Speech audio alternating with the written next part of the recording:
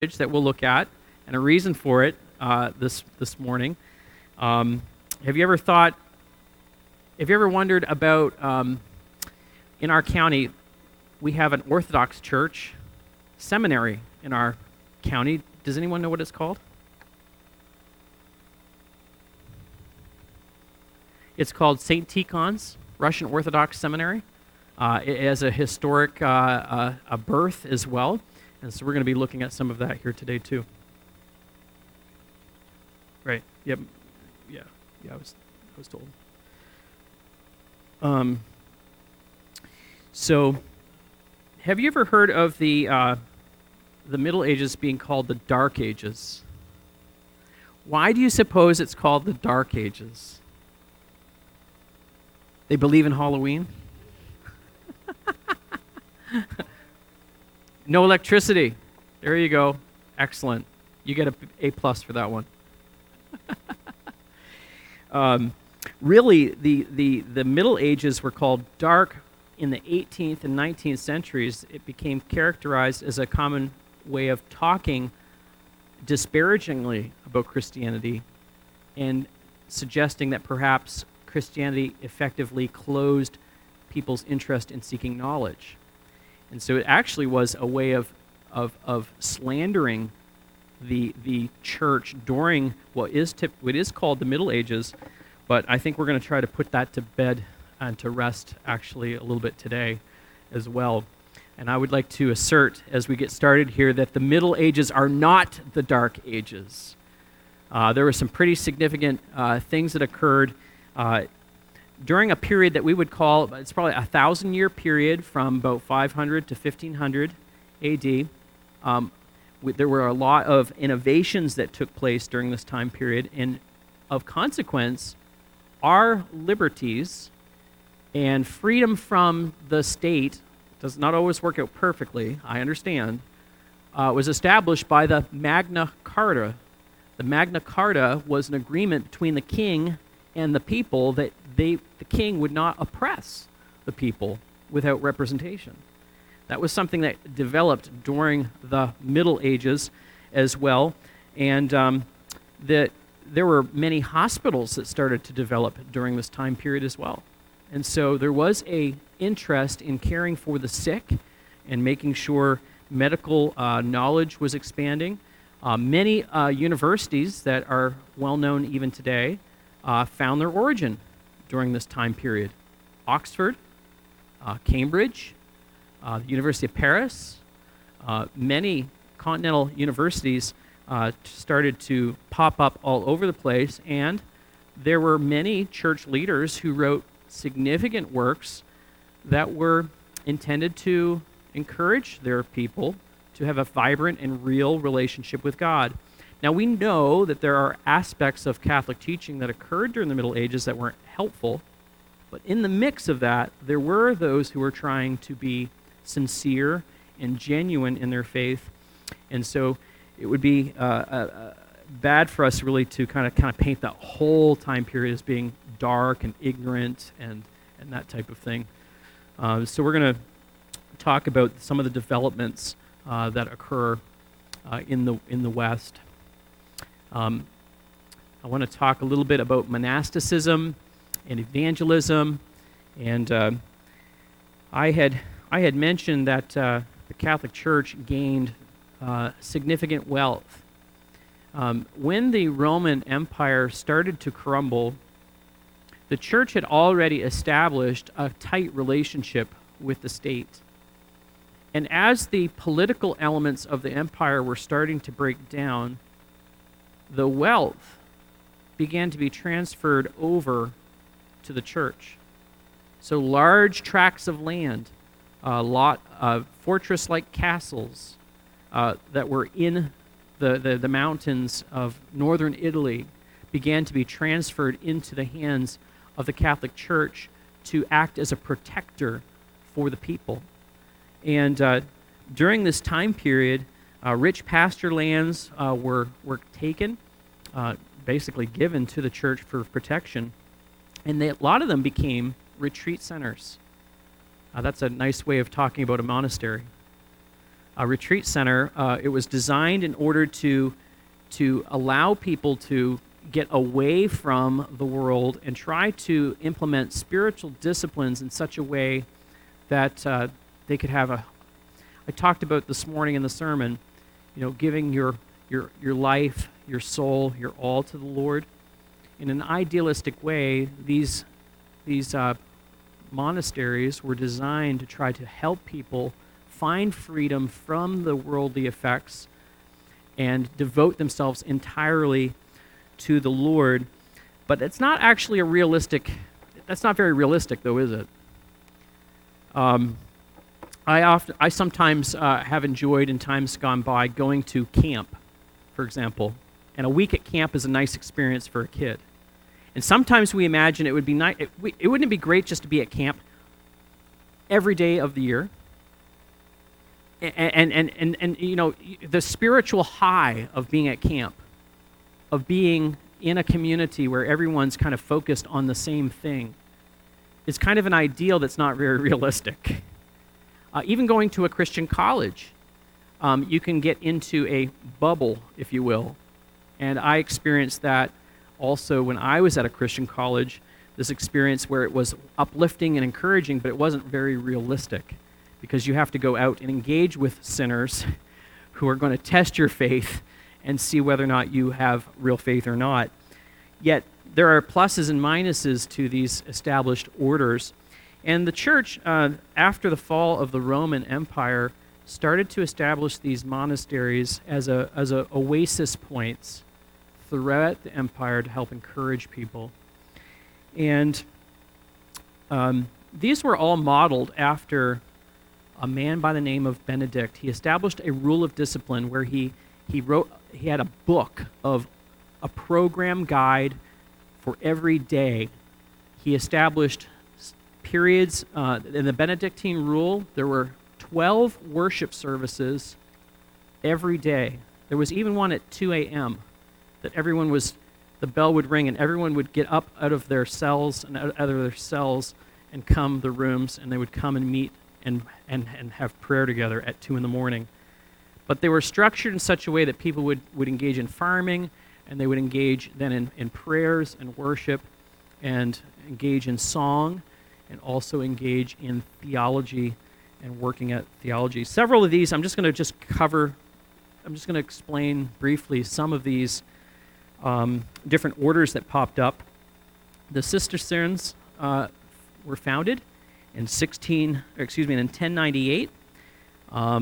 They were a movement of monks that their aim was to reform the will of those who joined their order. They really were focused. They knew that people had a hard time carrying out the responsibilities of their faith, and they designed a system that would help reform the will of their adherents. They were founded by Bernard of Clairvaux. Maybe you've heard of Bernard of Clairvaux. We actually sing one of his songs, usually around Good Friday. Do we know the song, "O Sacred Head, Now Wounded"? That song was written by Bernard of Clairvaux. There was another order that popped up called the Franciscans. They were sometimes known as the Grey Friars, and they aimed in their group to try to encourage their followers to develop humility. They were very focused upon the appearance of pride in the bishops that they had seen, that there was active worldliness that they were starting to crop up, and they said, okay, we need to leave this, and we need to establish a following of people who will devote themselves to pursuing humility. And the Franciscans, one of their prominent leaders was Francis of Assisi. You know that name? He is also sometimes called the patron saint of the forest, of animals. But I think that speaks to the idealism of humility and finding friendship with all kinds of people. And he, interestingly enough, was very interested in trying to evangelize Muslims. And he engaged them with Jesus Christ as the Messiah, and he engaged and sent preachers to go out to try to evangelize them. Maybe you've heard of the Dominicans, the Dominican orders, and they focused on training their monks to be preachers. They wanted to educate the populace to make sure that the lay people would know the scriptures, and they would teach and they would preach. One of the most famous Dominicans was Thomas Aquinas. We'll get to him in a little bit later.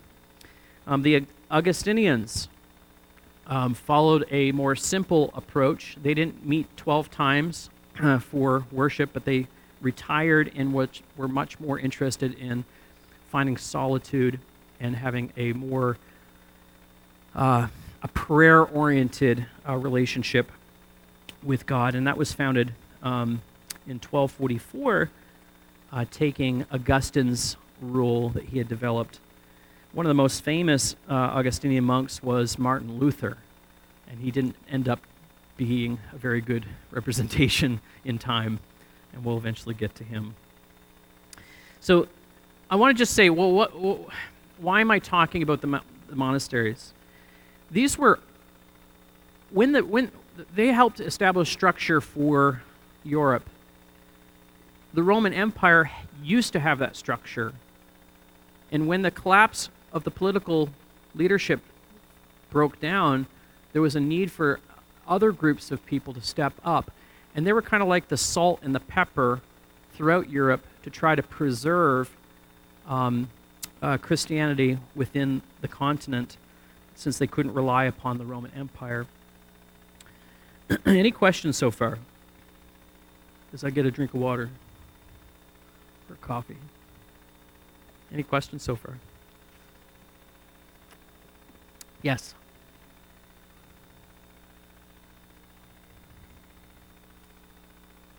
Not that I'm aware of. I think that there was, obviously, within human nature, there tends to be some political dynamics. And one order was kind of established because they saw a need for the church to pick up, for example, the humility. They felt like the clerics and the priests and the bishops were becoming too worldly and assuming a lot of that power structure that Rome once had. And so there was a need for reform and reformation. Right. So for nearly 300 years, the church filled a void for what was left over of the Roman Empire. But there was always a desire to revive and centralize the Roman Empire again. And particularly with the East and West conflicts, there was a desire that there could be potentially a new emperor that might unite all the different political classes in the German provinces and all the French, Italians. And in 778, Charles the Great, also known as Charlemagne, was very aggressive, and he won a number of military victories and did unite large sections of Europe. And his plan was to remake the empire underneath of the banner of Christianity. And his ideals were good, but yet using the power of the sword, he forced people to convert into Christianity and to be baptized under the threat of the sword. And I think it's symptomatic of kind of the era in which people became confused between what is the true church and what is an organized political type of a church. And there was a lot of stress that was placed upon the East and West by his actions. And Charlemagne, as he ascended to great prominence and power, on Christmas Day in 800 AD, he was crowned emperor of the Holy Roman Empire by the Pope, Leo III.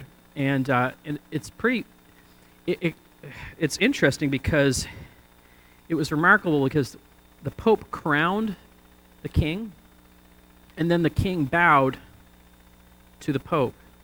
And that set off a controversy as to, okay, now, what is the relationship between the state and the church?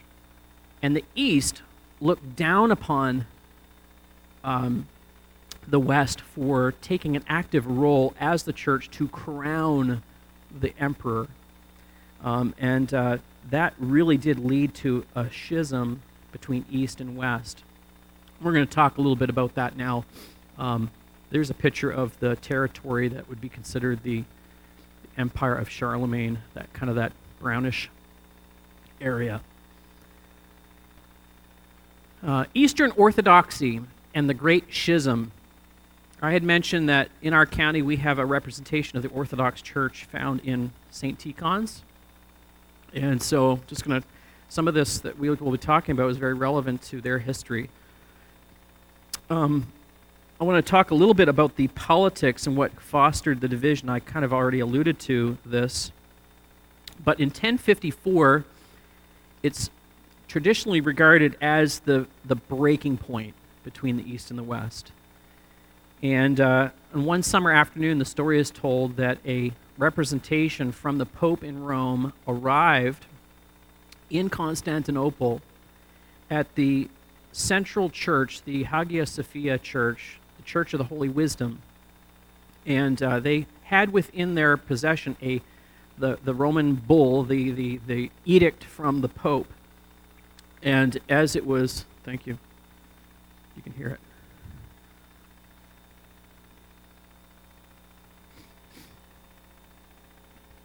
So they placed a bull of excommunication on the altar, and they marched out of the door, and a deacon saw what was going on, grabbed the scroll, and ran out and tried to say, take this back to Rome.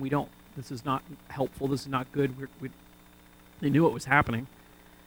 And the representation, Cardinal Humbert, took the scroll and dropped it in the street and said, it is done.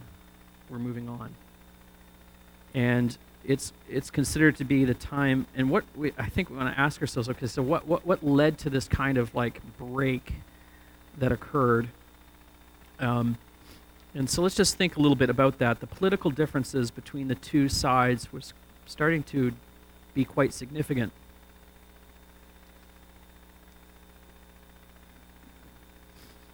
I had talked about Constantine as the first Christian Roman emperor. Back in his day, he relocated the capital of the empire from Rome over to Constantinople. And when he did that, the way he governed was very different than prior emperors had governed. He saw himself as the protector of the church, and he was the one who organized all the church leaders to come together to discuss and define what is the Godhead, the Trinity. And so that he recognized that within Christianity there was lots of different opinions, and he felt very personally anxious that the church have a unity, a doctrinal unity. And so he used his political power to call in all the church leaders to discuss this. And he had no problem of thinking of himself as a Roman emperor, but also as a Christian emperor. And so the center of power really came together in him. And some of his followers, Justinian, was very interested in maintaining a unity within the Eastern Church. And he also followed in the same footsteps. And it set up a trajectory to say the Eastern Church looked at the emperor as being the protector and not one that they would ever crown. And so when the Western Church said, we're going to assert our centralized authority over top of the emperor, the Eastern Church said, that's totally inappropriate. There's no way the church should be doing that. And they considered it a much more beneficial arrangement for the emperor to call the church together to say, you solve doctrinal problems amongst yourselves as a group of people, rather than a centralized authority telling the church what they should believe. So the Pope assumed a lot more power and even put that over top of the emperor, and that started to create a real strain within the relationships between East and West. There's also cultural and linguistic differences. I won't get into that too deeply, but the way they looked at the gospel was just slightly different. I'll just simply say it this way. Within the Western tradition, there's a great emphasis upon the atonement of Christ, in which we recognize that how Jesus, his sacrifice, atones and satisfies God's justice is a significant part about how we talk and think as Westerners. In the East, they tend to think in terms of how is there restoration of humanity? How does the atonement restore and reform people? And it's a difference of perspective.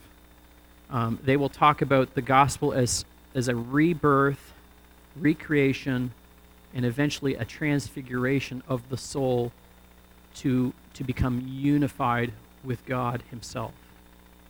That's how they thought.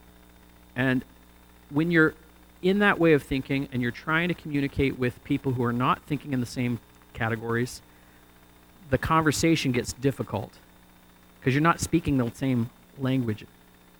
And so that put a lot of pressure. I really already mentioned the papacy as well.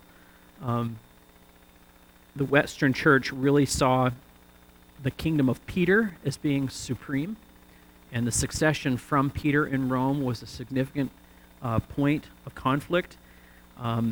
Matthew 16:18 was used as a defense to say, I tell you that you are Peter, and on this rock I will build my church. And so the Western Church said, see, this is where it comes from. That's why we have authority. Whereas the Eastern Church said, no, it doesn't refer to Peter alone, but rather it refers to the confession that Peter made, an agreement with that confession. And so they were very, very, they wanted a decentralized figurehead in their church. Celibacy. This is a kind of an interesting turn. In the East, priests are permitted to be married. But in the West, priests are not permitted to be married. And that's a big difference between the Russian Orthodox, for example, or Eastern Orthodox. You'll see them with children. Abby teaches some of their kids piano lessons as they go to the seminary there. But celibacy actually became a political arrangement, a pragmatic arrangement to preserve the wealth in the Western Church. Because the church had received lots of wealth, there was concern that if there were heirs of some of these bishops, that the wealth of the church would be transferred away from the church into and scattered. And so by limiting the family there, they thought that they were going to preserve a lot of their wealth. During the 7th and 8th centuries, icons were a debate between East and West. And that is an icon on the screen. It has a gold glow, and it's these are designed to represent biblical figures for humanity to be able to relate to. Now I look at that and say, I can't relate to that. And this largely goes back to how the Greeks thought about an image.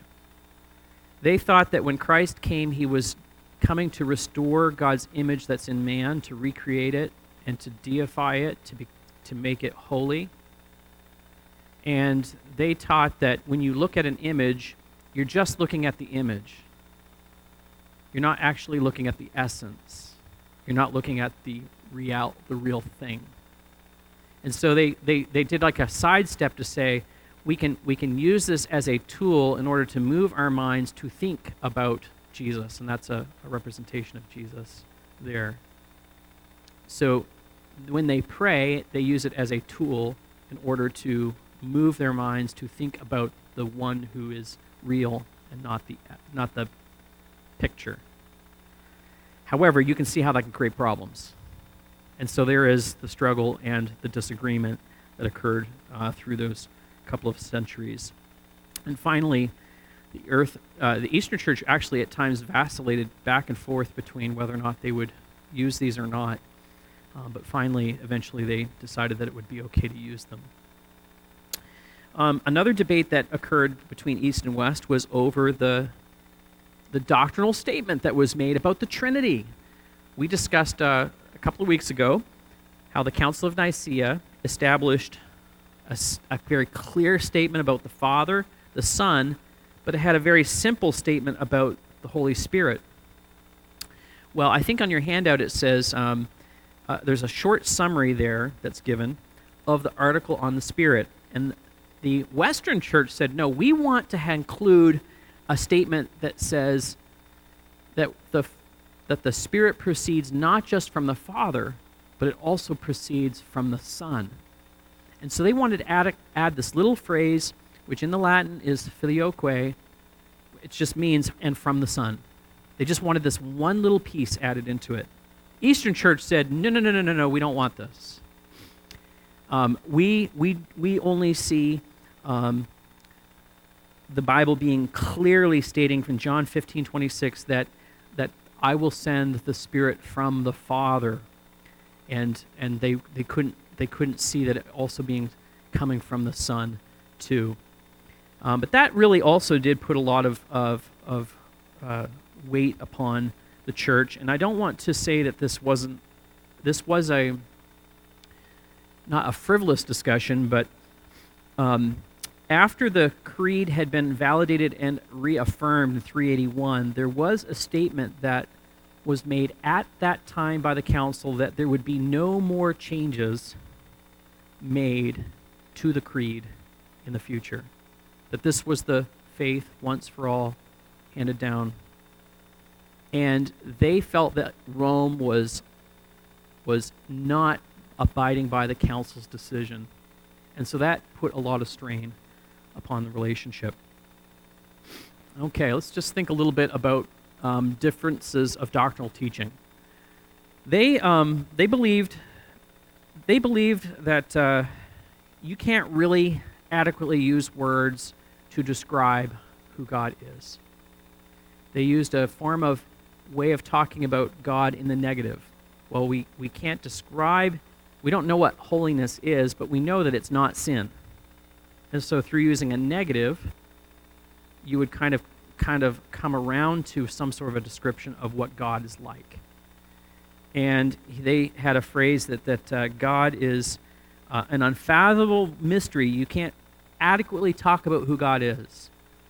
And so they had a kind of a reserved distance, whereas the West tended to try to define and try to articulate what God was like. And they had a reticence to do that. They also had a high reverence for the early fathers. Early church fathers had writings, and they began to establish a method of interpreting Scripture that would say, we're not going to accept any new teachings of Scripture unless we can find it correlated with something that the fathers had said. So if you can articulate something from Scripture, you also have to find independent confirmation from one of the older fathers that validates your interpretation of Scripture. And that was a particular feature of their practice. Pentrarchy, which means the rule of five. They again didn't want a centralized bishop. Instead, they felt like the historic church intended that there would be 5 different places in which a bishop would reside: Rome, Constantinople, Jerusalem, Antioch, Alexandria. And they said if we go beyond that and centralize it, then we're going to deviate from the faith, and we need to make sure we don't do that. I talked about theosis, which is deification, earlier. They talked about how that the human soul is to be recreated gradually over time, and eventually you come into a union with God directly. All right. Any questions there? No? All right. I'll just mention, we're going to talk a little bit about the Crusades and the rise of Islam. Islam was founded in the 7th century and started to proselytize with the sword. They started in Arabia, and they started to expand outward and westward, and began to put a lot of pressure upon the Eastern Church. And the East and the West recognized that this was a significant problem. And when Jerusalem fell to the Muslims, there was kind of a more organized effort by the church to try to liberate Jerusalem from the oppressors. And Islam is organized around 5 pillars. Does anyone know any of the pillars of Islam? No? Okay. It's all right. Yes, that's the first pillar. We have one God who is Allah, and Muhammad is his prophet. That's the singular. They kind of couple that together as the singular pillar. And they have a second pillar is a prayer. They have 5 daily prayers that are required of faithful Muslims. Almsgiving, regular giving of money to those in need.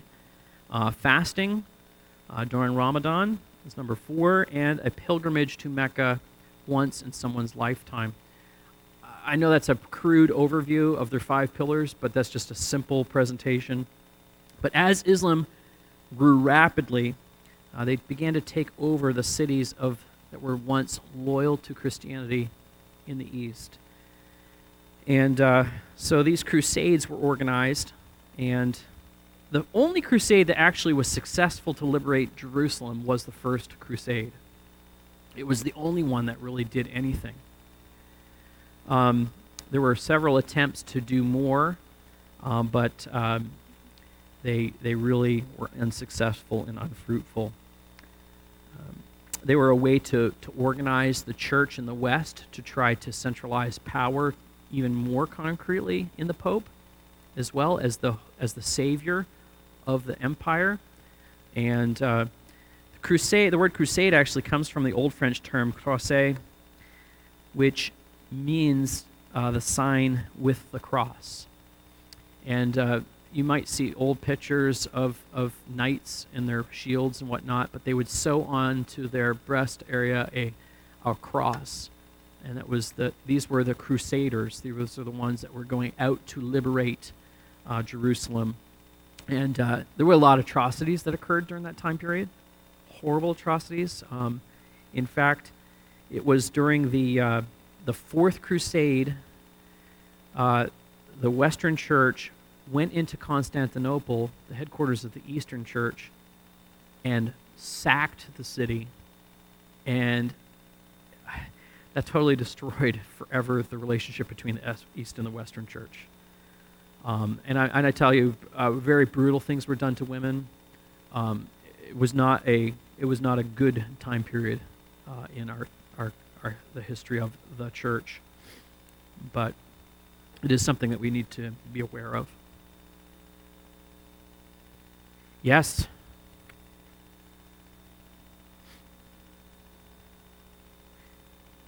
Yes.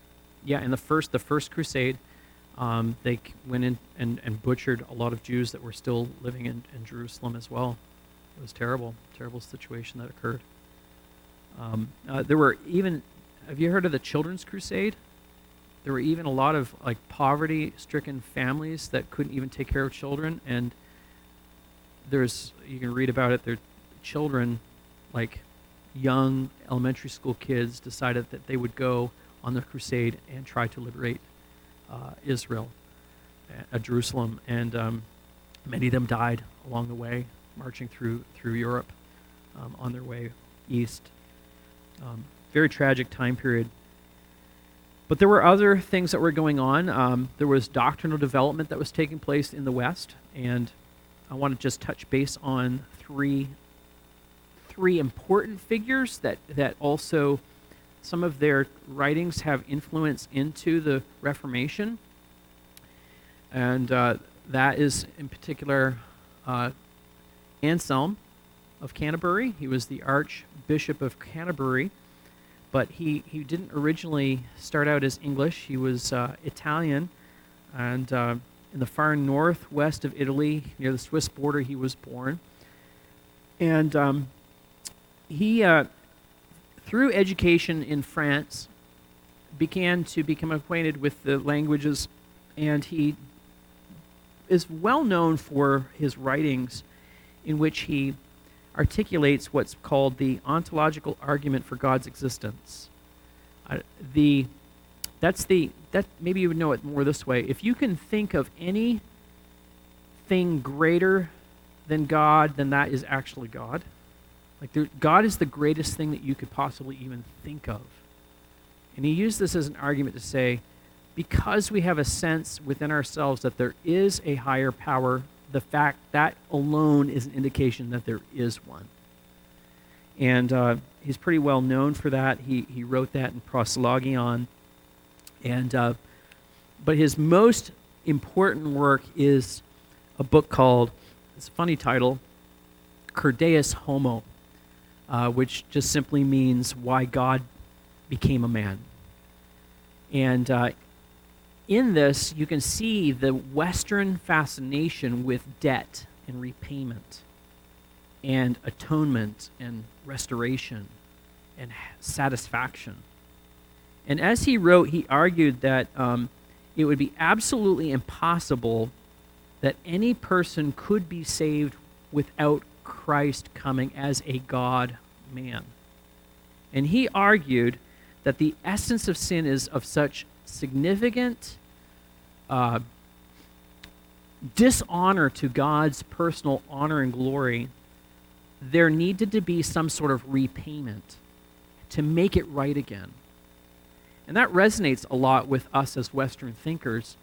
And he said that the only way that this could be, an atonement could be created, is through a God-man being a substitute to provide the kind of satisfaction that would be needed to permit forgiveness to occur.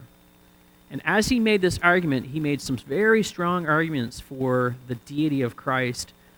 And he had a couple of errors in the final chapters of it, in which he started to lay seeds for supererogation, in which Christ's righteousness is so great, it's even greater, and there's a treasure chest that's stored in heaven, and the Pope eventually is the one who can dispense the righteousness of Christ to others.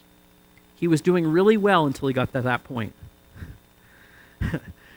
And this is largely becomes influential in someone like Thomas Aquinas, which we'll mention in just a moment. But Bernard of Clairvaux is another. As I had already mentioned, he was a founder of the Cistercian order of monks. And one of his major works is called On Loving God. A very practical book where he takes time to argue that the reason we ought to love God is because he's altogether lovely. There is nothing else in the world that compares with God himself. He is worthy of our love. And he went on to define different kinds of love. And he talked about how there is within all of us a desire to love ourselves, what's called self-love. And we love ourselves for our own sake, and that's somewhat natural, but there's another kind of love in which a person loves God for his own advantage. There is a tendency to use God. We can have an artificial kind of love for God, which we love him because we want to use him for the benefits that we'll get from him. And that's one kind of love. But there's another kind of love in which a person loves God because God is good, not simply because God is good to him. It's just that God is good and it's worth loving. But the final degree of love he described, he admits, this is almost impossible to gain in this lifetime, is where you just completely give up yourself completely to God because he is worth being celebrated because of who he is, without any consideration for yourself. And so he worked on this work, and it does become something influential in later Christianity. Last person I'll talk about here is Thomas Aquinas, who was a Dominican. His family wanted him to go to law school, and his story is very unique. He didn't want to go to law school. He said, I'd rather be a teacher and a preacher, and so I'd rather go and join the Dominicans. Well, his family kidnapped him and stuck him in a castle that they owned, and they attempted to seduce him with a prostitute in order to disqualify him to be able to enter into the Dominicans. He overcame that temptation, and he resisted, and he told her to leave and go away. Finally, the family said, this isn't going to work out, so they've engineered an escape route for him, and someone secondary to the family said, here's a way you can get out, and he got out, and he joined the monastery. He was actually a very portly man in his later years. He was sometimes called the dumb ox because he was very quiet, and he was as big as an ox. And that's his nickname.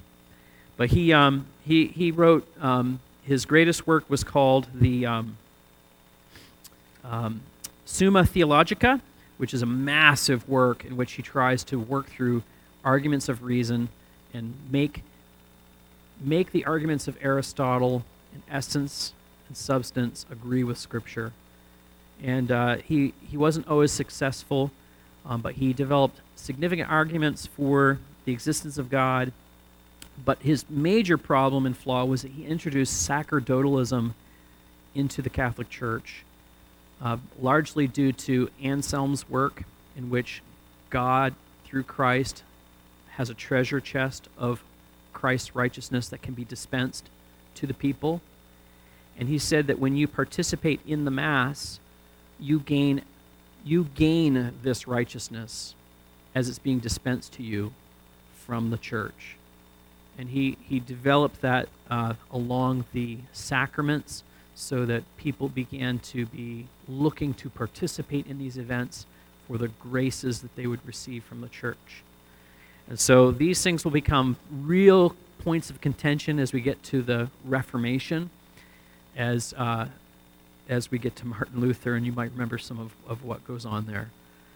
But a lot of mixture of truth and error with these people, and it's just good to be aware of them. Thanks for sticking around to talk church history with me today. Thank you again for coming, and God bless you.